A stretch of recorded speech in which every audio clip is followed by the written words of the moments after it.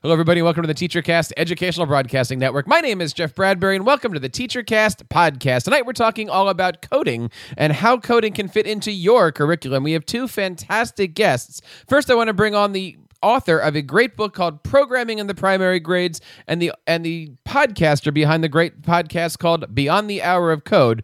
Dr. Sam Patterson, how are you today? Welcome to the program. I'm doing great today, Jeff. It's a beautiful day here in Southern California, and I'm pleased to be here. And tonight we're talking all about coding, which is something I know you have a lot of experience with, especially putting coding into the classrooms. And I'm so excited to do that. Before we get into our discussion here, tell us a little bit about where we can hear your awesome podcast. BeyondTheHourOfCode.com is the website that houses my podcast and supports the book. And it's where I try to put all of my really good ideas about getting kids doing creative things like storytelling with programming. Excellent. Also on the program tonight, we have from Microsoft YouthSpark, Mr. Todd Beard. Todd, how are you today? Welcome to the program. Greetings, Jeff, and hello, listeners. It's great to be here from Grand Blanc, Michigan. And I can be found on the Edutainment Teacher on YouTube.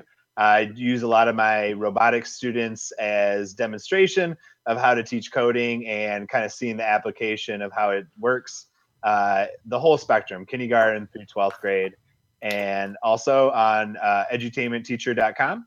And you can also find me on the Microsoft Educator Network. I am Todd Beard. And on Twitter at TeacherBeard. Well, welcome, everybody. We're going to have a great discussion, and we want to know what you guys are thinking out there as far as your computer science habits. Of course, we are here in the beginning of the summertime. Many people are looking at what they're going to be doing next year. We just got back from a fantastic ISTE conference where all over the place, computer science, coding, programming, robotics, that was the hot topic. And we're also going to be talking about something that was called Hack the Classroom that happened on Tuesday night at the Microsoft booth.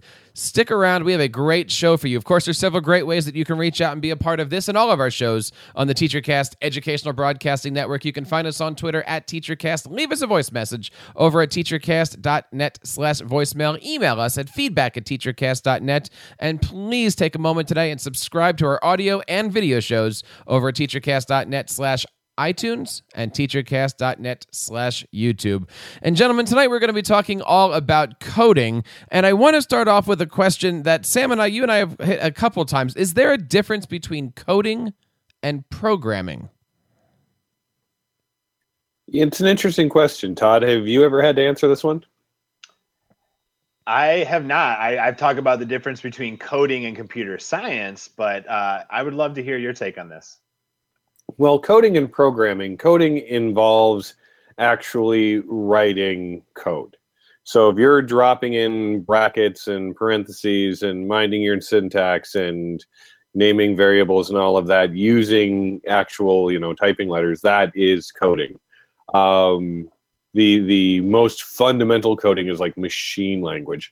Programming is when we're doing things that clearly use elements of computer science, and we're manipulating essentially larger units of code. So a great example is the Blockly language.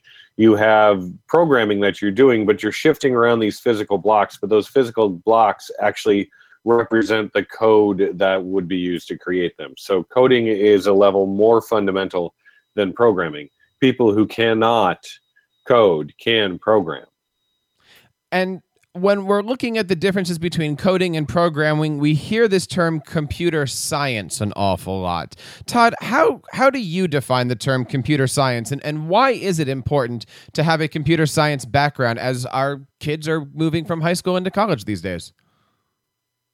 Yeah, as an educator, it's so important to expose our kids to computer science because computer science is really the essence of taking problems and breaking them down and being able to assemble them into smaller problems. It's being able to critically think. It's being able to look at something from the outside and be able to deconstruct it and then put it back together. And I think all those aspects are helpful in so many areas of our life that the coding aspect of it, understanding the syntax, that becomes secondary to the real focus that we want our students to have is those critical thinking skills, right? Those problem solving skills, being able to look at something that doesn't necessarily have a solution right away, and then applying kind of the concepts of computer science to be able to conquer that problem. And when we're looking at building these computer science programs, I firmly believe it's important to create a curriculum that is inviting to everyone. We recently did a show in partnership with Microsoft talking all about getting more women involved in coding and the Girls Can Code movement here. Could you talk to us a little bit about some of the work that Microsoft is doing in the computer science field to try to help bring coding and computer science to all students? Yeah, I'm glad you mentioned kind of the female aspects of it. We're really getting into because of the fact that it is such a male-dominated field. I just returned from Fargo, North Dakota, a while back, and at a DigiGirls camp, we learned how to make a hand that emulated the human hand. So, looking at the code of that, we had to figure out, when you bent your real finger, what kind of message that was going to send to the Arduino. And then the Arduino had to interpret that and then send that off to a servo to make that servo turn. And so getting students to understand the biology that was related there and all the different aspects of, computer science, mechanical engineering, electrical engineering, and having them understand that stuff is so crucial. And so there's programs like Girls Who Code, and then USpark is really that all-encompassing. So when you talk about getting everyone excited about computer science, that's where the USparkHub.com comes in. So you have every kind of resource from getting minorities engaged in computer science to getting females to getting young children to internships and scholarships. There's books that you can read that help with computer science and with STEM and with STEAM, and all that stuff lives at the usparkhub.com. And that's where all those resources are available so that you can bring those ideas and those resources and materials to people of all ages everywhere. So, Sam, I know in your position, you are working with the middle school area, and you are working on robots and coding and puppetry, and you're putting all of these things together. What advice do you have for school districts that are out there that are looking to put together some type of a computer science course or curriculum? Where do you start? How do you build it? And at what age can we start bringing these skills into the curriculum? Well, I think it's really, really important that you don't bring these kind of skills to kids younger than like 3. Because, they got a lot going on up until about 3. But by then, they've pretty much got a handle on most things. So there's actually computer science stuff that's even applicable to ages younger than 3. But the youngest kids I work with are in pre-kindergarten. And there are so many things that are really great about doing computer science and programming activities with young kids. And the one that's nearest and dearest to my doctorate of education earning heart is the fundamental literacy that sequencing develops. So if you have little kids, getting them to program a Bebot robot to move along a path and get to a specific answer helps them get ready to read. Then there's a bunch of these different programming opportunities for our youngest kids.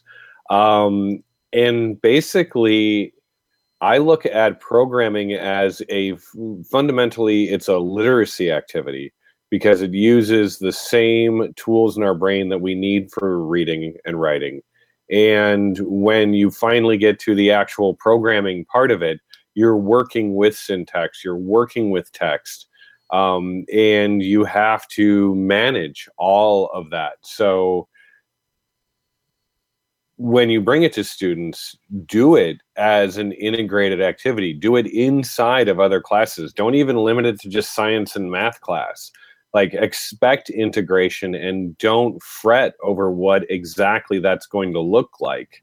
Essentially, give the kids the robot and say, okay, Now use that robot to make sense of what was that tale with the Jodes? Grapes of Wrath. And, can be done. It can be done. Now, Todd, I know you have a younger daughter who's also into computer programming. Tell me a little bit about some of the things that she's doing. Yeah, so I'm gonna take it back. So back to when Zoe was 3, we did activities from Code.org and CS Unplugged.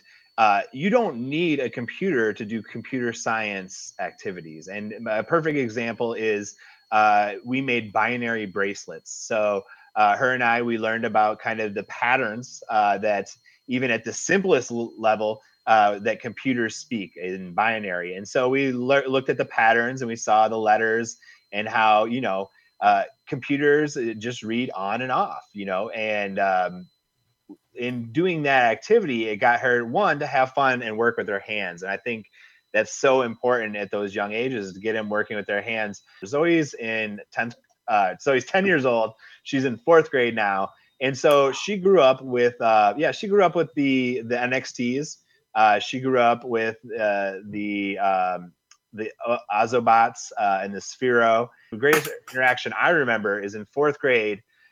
In DOS, we programmed our computer to play the Michigan fight song, "Hail to the Victors." And I was on the Apple IIe, and we were programming it, and we got it to play the song, and the teacher was so excited, obviously a Wolverine alumni. But other than that, I couldn't actually touch the code. I couldn't touch the things that my code was interacting with.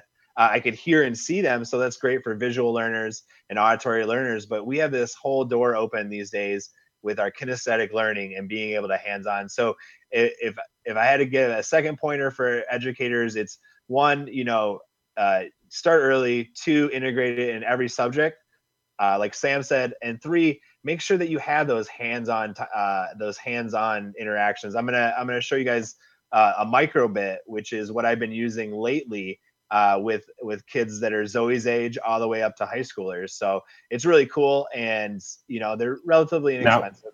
Now this microbit is something I'm excited to hear you talk about, because I've seen people doing really great stuff with it. It's been available in places that are not the United States for quite some time, and it's now available in the United States, and it is a printed circuit board with an integrated LED display. Is that right? Yes, not only does it have an integrated LED display, but it's got a built-in accelerometer. So now that opens all kinds of doors for physics. I saw a math teacher teaching slope in the gym with a basketball, connecting a microbit to a basketball with a foam Nerf ball cut in half. He hollowed out the middle. The microbit will work on a 3-volt watch battery, so it's really, really light. And really durable. And so the students took shots, and every student got 3 shots, and they were able to pull that data back and look at it, and they actually found out the formula for a swoosh for that 3-pointer, right? And so they were able to look at the X and Y axis and have it have meaning for once, and have it see this arc that developed, and say, oh, this is what it looks like.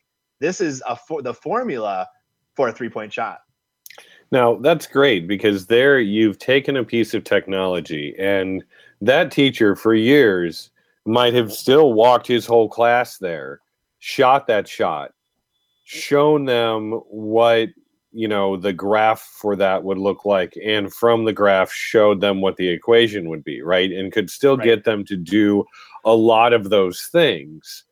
But that compared to this is like salted fish compared to fresh, right? Like, this is a completely different thing, because the kids are building that experience and getting that data in real time. There's nothing theoretical about what's happening. That's correct. They own that. They own that engagement, and they'll remember that for the rest of their lives. So, like, that lesson itself, you're saying it used one of these microbits. Yeah, so you can. They're really inexpensive. I think like for under $15 you can get them, and so a class set becomes very affordable.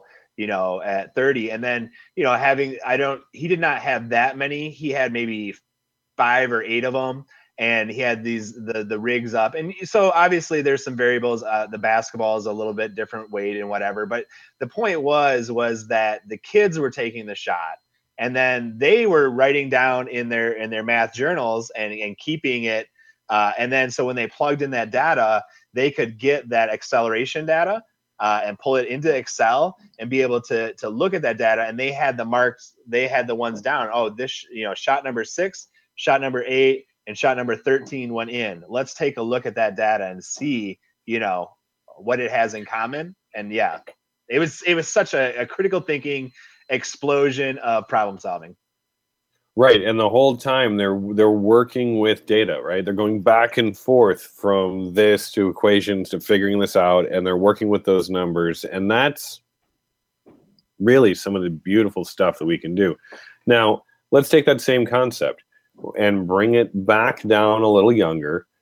You mentioned Sphero earlier. I don't know if you've seen the Sphero EDU update, but now when you're using the Sphero EDU app, you can get the accelerometer data from the SPRK Plus Spheros visible. So when it's driving around, you can watch real-time data visualization of what's happening. I'm glad you just said that, because I just noticed that. I haven't had the chance to test it with students, but that opens up so many doors now. I mean, there's just so many things that I can do to take lessons that were already developed and then add that component right on top. Right. And I think that's one of the key things, is especially for lessons that are already developed, right? Teachers have been teaching students to work with data forever. And now it's just a matter of finding the right handle to bring that tool in that allows them to see it happening. Agreed. Let's see. What are some other tools? Another one I wanted to talk about was this new that just came out, is this new Minecraft, the code builder inside of there. And so if you go to makecode.com, you can actually download the software to be able to run your own kind of code in your Minecraft Education Edition. That's pretty awesome. So there. I've done some Minecraft related coding that was a Python Raspberry Pi experience, where you open a Python window and you've got Minecraft open, and you can kind of get them to relate that way. What language, what type of coding, what's this experience like? Is it a text-based code? So good question. So it's based on the Scratch Blockly language from MIT. But then there's some also variations coming, and you can kind of get started with that. And they have the different Blockly templates in there that you can see and kind of go through and be able to do different things with the characters. And then you can actually launch it in a side screen and then be able to see the code that you're creating in the Minecraft world. So you can do everything from blocks to mobs to gameplay, positions, all this stuff. And it's all done through this agent. And it's this agent that you get to command and control. And so it's really cool. There's a bunch of YouTube videos out there of people playing with it. I got a chance to play with it, and you can download a free copy and you can test it out. Now, I want to take a moment and just walk back a second to touch on one of the points you mentioned, because if somebody isn't that familiar with Minecraft or coding, they might not know the significance of locations in the game. Because the Minecraft world is a three-dimensional world, and it's mapped in the X, Y, and Z coordinate plane. Now, if you have ever tried to teach students three-dimensional design using Tinkercad or another program, you know the challenges of being able to get students to work in and mentally visualize a three-dimensional space on a two-dimensional screen, and getting them to think about what the Z coordinate means and where it is. As a math teacher, I taught algebra for years, and I struggled just getting kids to deal with the X and the Y. And we didn't really talk about three dimensions, because why would you do that? But kids today, you want to say, where does math matter? You know, start doing math that relates to three-dimensional space. They're doing it already. They're doing it in Minecraft. They're doing it if they want to 3D print. They're doing it in other game spaces. So that's a really kind of learning-rich point and really kind of a standards-rich point of contact with the Minecraft world, as well as 3D printing and design. Yeah, I can definitely appreciate the springboard that it will give students that have played with that kind of X, Y, and Z axis into other avenues. But one of the things is it does require you to have either Windows 10 or El Capitan. So one of the things I want to talk with you about some more inclusive stuff. So when you talk about what's something that you can use on any device at any time to get any kind of learner engaged, and I wanted to hear some of the things that you use. Well, Scratch Junior is like one of my go-to works anywhere kind of tools and devices, and it's got enough in it that it can be engaging for just about any age level, especially if you do it in really short bits, right? Like, one of the things is, when I came to terms with the fact that each one of these programming experiences is just that, it's an experience. Unless you get down to, oh, I'm actually going to build something from scratch, you're just working with it for a little while. You're creating something and then, moving on. And I like to do storytelling and tours in Scratch Junior. I'll have students do work where they build something and then they'll take 4 pictures of it and use Scratch Junior to animate a tour through the project they built. And it's narrated by the characters that they code. And it takes them less time than it would take them to write the same thing as a Google slide. So the fact that it's coding is almost, dare I say, irrelevant. It's just for them another mode of expression, another way to connect. And Scratch Junior is free, open source, available on so many platforms, and incredibly well supported. The team behind Scratch Junior is a bunch of just like giant-hearted educational geeks who want the world to be smarter and more kind. So you got to love that. Yeah, and definitely if you got the kids using Scratch Junior, that's the same basis that works in the Minecraft code. It's the same Scratch, and so getting them excited about that can help them lead on to that next level. For me, a great beginner for my kids that will work on any device, and I have it pulled up right here on my cell phone. So this one that I use is Touch Develop. So if you look, it works on Android, it'll work on iOS, it'll work on Mac. It even works on Linux. You got to love that. So nobody works on Linux. That's exciting. Right? So I'm launching it right now on my cell phone. And the thing is Touch Develop is that kind of intermediary. So it's not Blockly and it's not a Python or a full-on script.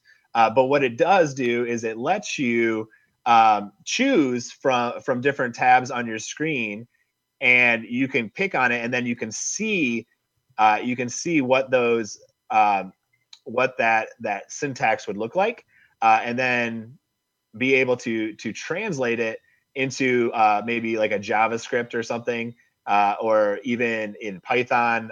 And then so here's an example of what that code looks like.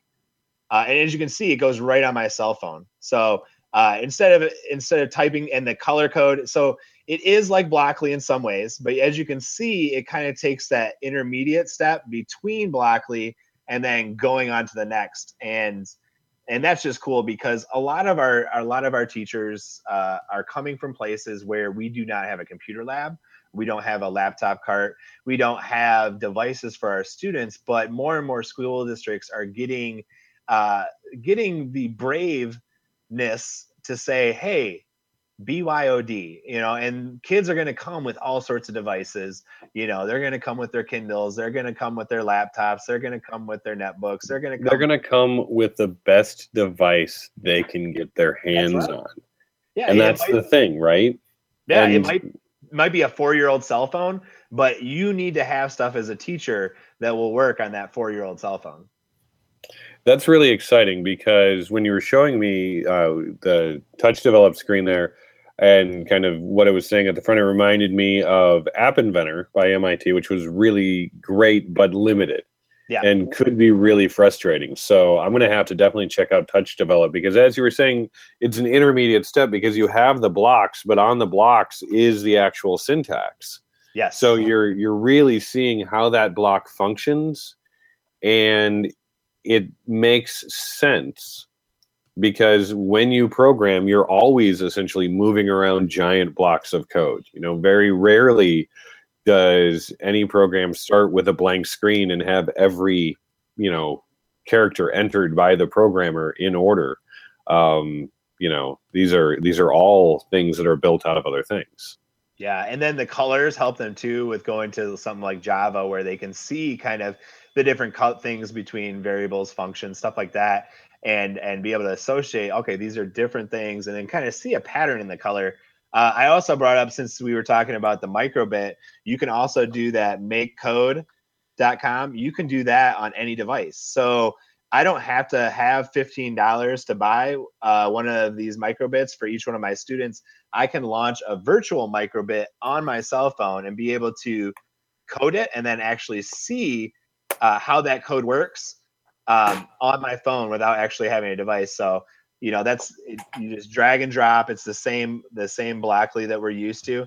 And then you can actually download it onto, you can use your USB port to actually download it onto your microbit if you do have one. And if you don't, you can actually go in and view it on the touchscreen. Todd, did you say that that's running an app, or is that running off of the websites?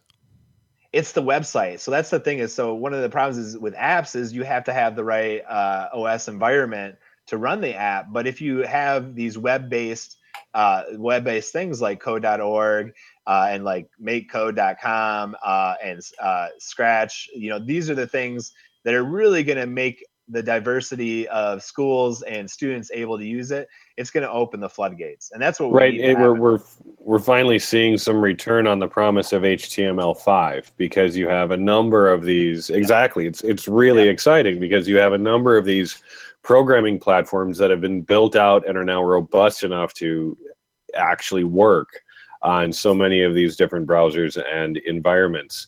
And having those available is really important. When you're talking about computer science for all, you really, can it be done for almost nothing? Yes. Is a little bit better than almost nothing? Yes. If you want to know how much, I like kind of a minimum.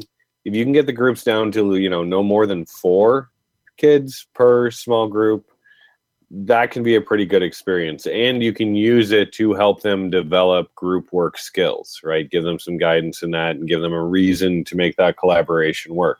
Obviously, if you can get that down to 2 students per device, then that's a really nice kind of point, because you can still have that conversation between 2 learners.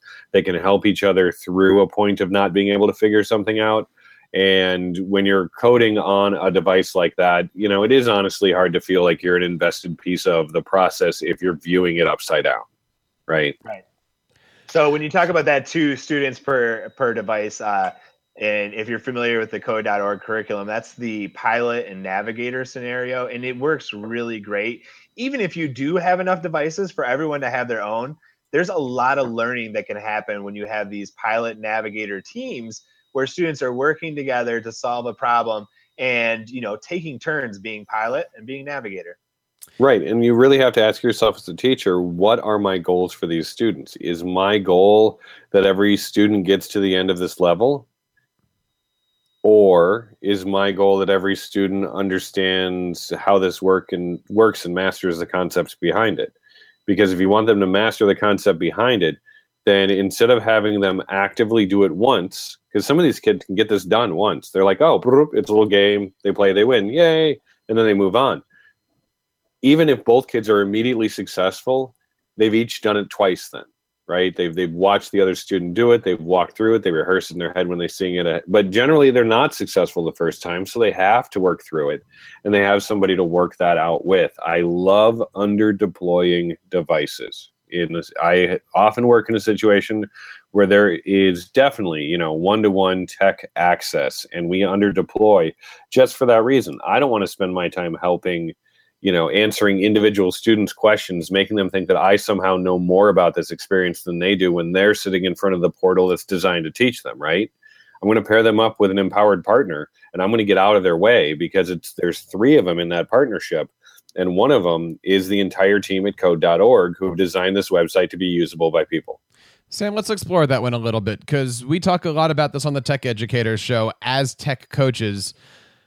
Let's kind of explore the topic of how do we get non-computer teachers to jump into the pool here and try this and pick up those skills. As you said, you have an entire team at MIT who designed this platform for the teacher to not, to be able to not know how to do these things. How do you get that science teacher, that math teacher that might be thinking, oh, I don't have to do code, to invest in it literally beyond the hour of code that we're asking them to do? Well, I think that's all part of the mission of Hour of Code, was really to try to make that happen, to try to give teachers that experience, because it really is something that you have to spend a little bit of time with to understand what it is like in reality and in practice with kids. Because if you're sitting at home and you've never programmed with students about educational content, then I don't know what you're picturing, but it's probably not what happens in my classroom, because I never pictured what happens in my classroom until it happened there.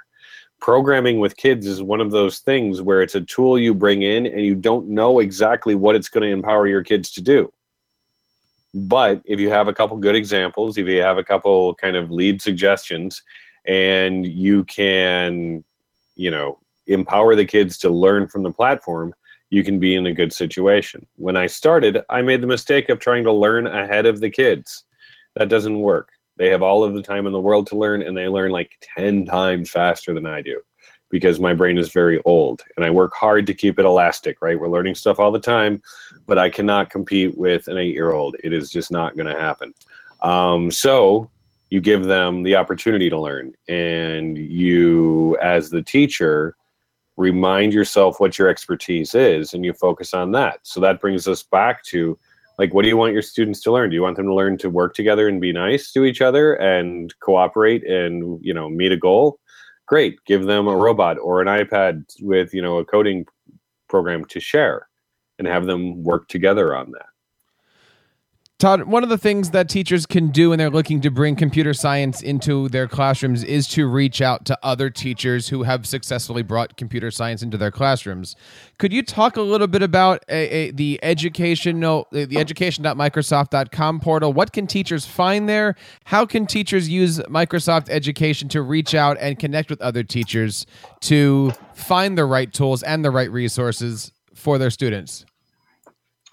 Yeah, so that's kind of actually how my journey started. So I felt like an island, and definitely made some connections on Twitter and on Facebook and at conferences. But still, I was looking for teachers that could help me in very specific areas. And so that's where I went to education.microsoft.com. I created a profile and looked for other teachers that I could Skype with, and look for other resources that I could bring into my classroom for any teacher that feels, daunted by computer science or by Skyping or any of those things. I think the first step is logging into that community and seeing that there are people out there that can help.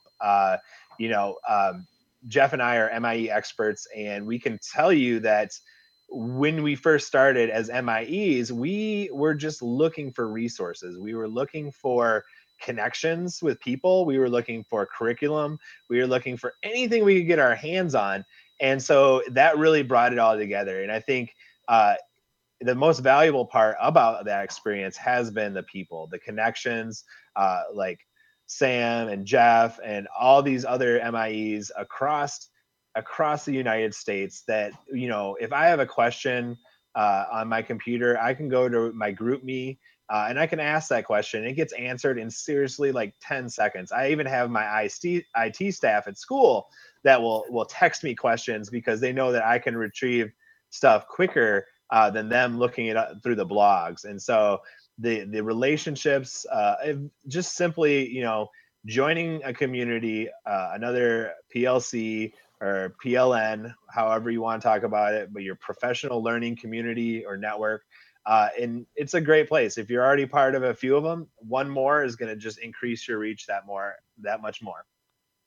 And I got to ask you the question that I like asking all of my MIE guests. What does the MIE program mean to you? So to me, it means sharing. And really, it is a bunch of us sharing our experiences. And, it's not always about technology. That's what I love about the group is sometimes we're dealing with an administrative situation or a student situation. It could be anything from behavior to time of day to school year, and everyone can talk about their experiences and they're outside of your box, right? So we're so used to hearing people in our state or in our county or in our school or in our district, and it's a great relief to hear people from outside and to be able to hear about solutions and then bring those to your school and say, hey, this worked here, maybe it could work for us. Now, Sam, I know as a member of the coding community, you must have a lot of resources that are out there. I know your website, mypaperlessclassroom.com, not only is it fantastic, it's also one of the top 50 EdTech blogs of last year. Where do you go to find your resources and gain your information? And who do you reach out to maybe on the social webs when you're looking for some information?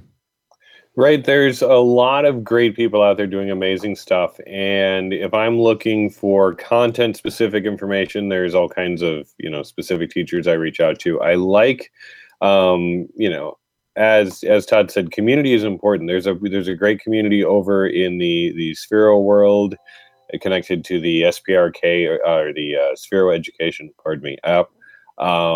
That's a pretty good community with a lot of really good kind of raw ideas. So if I'm looking for something like that, I go there. If I'm looking for something a little more nuanced, or I really want someone's thoughtful input on something, then I spend a lot of time in a few different Facebook groups. I like the Makey Educators group. And but if I'm just looking for like solid, good education, TeacherCast is my number one resource. Oh, thanks. Yes. Sam. And Todd, before we go, could you talk to us a little bit about the USpark program? How does anybody find it? How do you check it out? How do we get in touch with it? Tell us a little bit about USpark. Yeah. So first off, go to youthsparkhub.com. And when you get there, you will see that there is a whole range of offerings that every teacher can appreciate, whether you're teaching kindergarten or 12th grade, whether you're teaching language arts or math. It really connects teachers with resources. And so things like if you've seen PBS's Road Trip Nation, there's a program called Code Trip Nation where we talk about computer science, and that's part of USpark. Maybe you're looking to bring computer science to your high school, but you don't have anyone that can teach it. If you check out tealsk12.org, that's another USpark program that talks about bringing in IT professionals that are working in the field to come in for the first hour of high school and teach at your school. And that, they are the expert on IT, but they work with teachers that are experts in learning. And so there's different models and modes, but they work with these teachers for 3 years until they feel like they can do it on their own. And so this is just 2 examples of the multitude 30 plus programs that are available on the USpark Hub. And they all have to do with getting people excited about computer science. And of course, there's several great things that we can find in the podcasting land, in the ebook land, and of course, let's just do one more thing here. Favorites computer science hashtags? Is there anything that's good that's out there, Sam? What do you use? The CSK8 chat is, or is it CSK12? Maybe it's CSK12 chat. Okay. Well, no, I think it's CSK8. It's so good, I don't remember it. It's in my tweet deck. It's one of those things. We'll make sure we have it on the show notes. Sedgwick, who on Twitter is @VisionsByVicky, is amazing and a great participant in that chat, and always has really great ideas for doing great stuff with robots on a budget. Very nice. Ty, where do you go on the Twitters? I'm a huge advocate. So there's tons of stuff you can go for resources and stuff, but the reality is we need more people. Hashtag CS for all.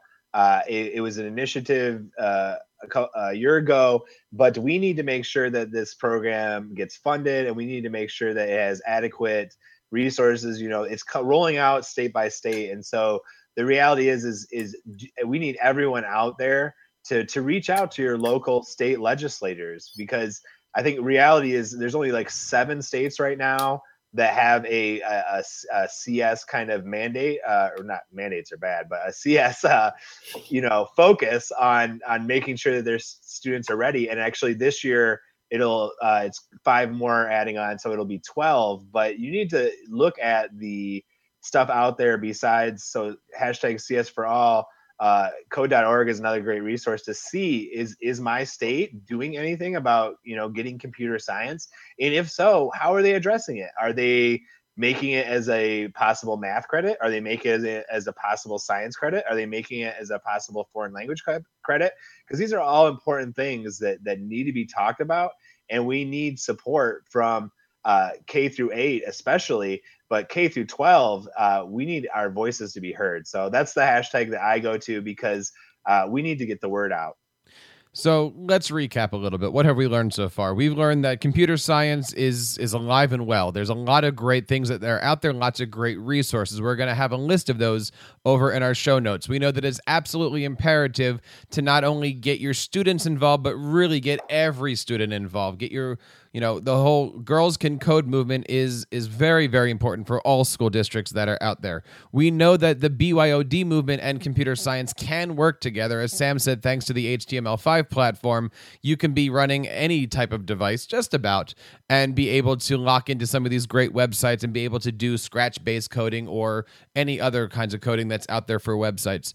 There's a lot of great resources, and there's certainly a lot of great communities. We're going to be putting together a whole list for this, and the one thing I would definitely encourage anybody to do is, check out education.microsoft.com, check out youthsparkhub.com. There's a lot of great things that are out there. Check out mypaperlessclassroom.com, and of course, you can reach out to everybody here on their social networks. Guys, thank you so much for being here. Todd, where can we learn more about the things that are happening with you on your social networks, and how can we find you?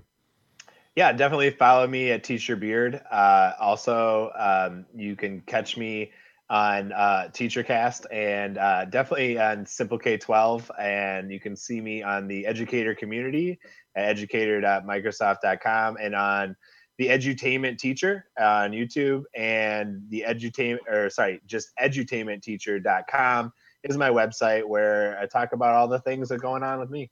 Nice. And Sam, where can we find out more about the great things that you're doing? You can find me and all of my things and links to the rest at mypaperlessclassroom.com. And one more time, thank you guys out there for taking time to join TeacherCast today and being part of this podcast. There's, of course, several great things that you can do to be a part of this and all of our shows. You can find us on Twitter at TeacherCast. Leave us a voice message over at teachercast.net/voicemail. Email us at feedback@teachercast.net. And please join everybody out there who has already signed up and subscribed to this audio and this video show over at teachercast.net/iTunes and teachercast.net/YouTube. On behalf of everybody here on the TeacherCast Educational Broadcasting Network, my name is Jeff Bradbury, reminding you to keep up the great work in your classrooms and continue sharing your passions with your students.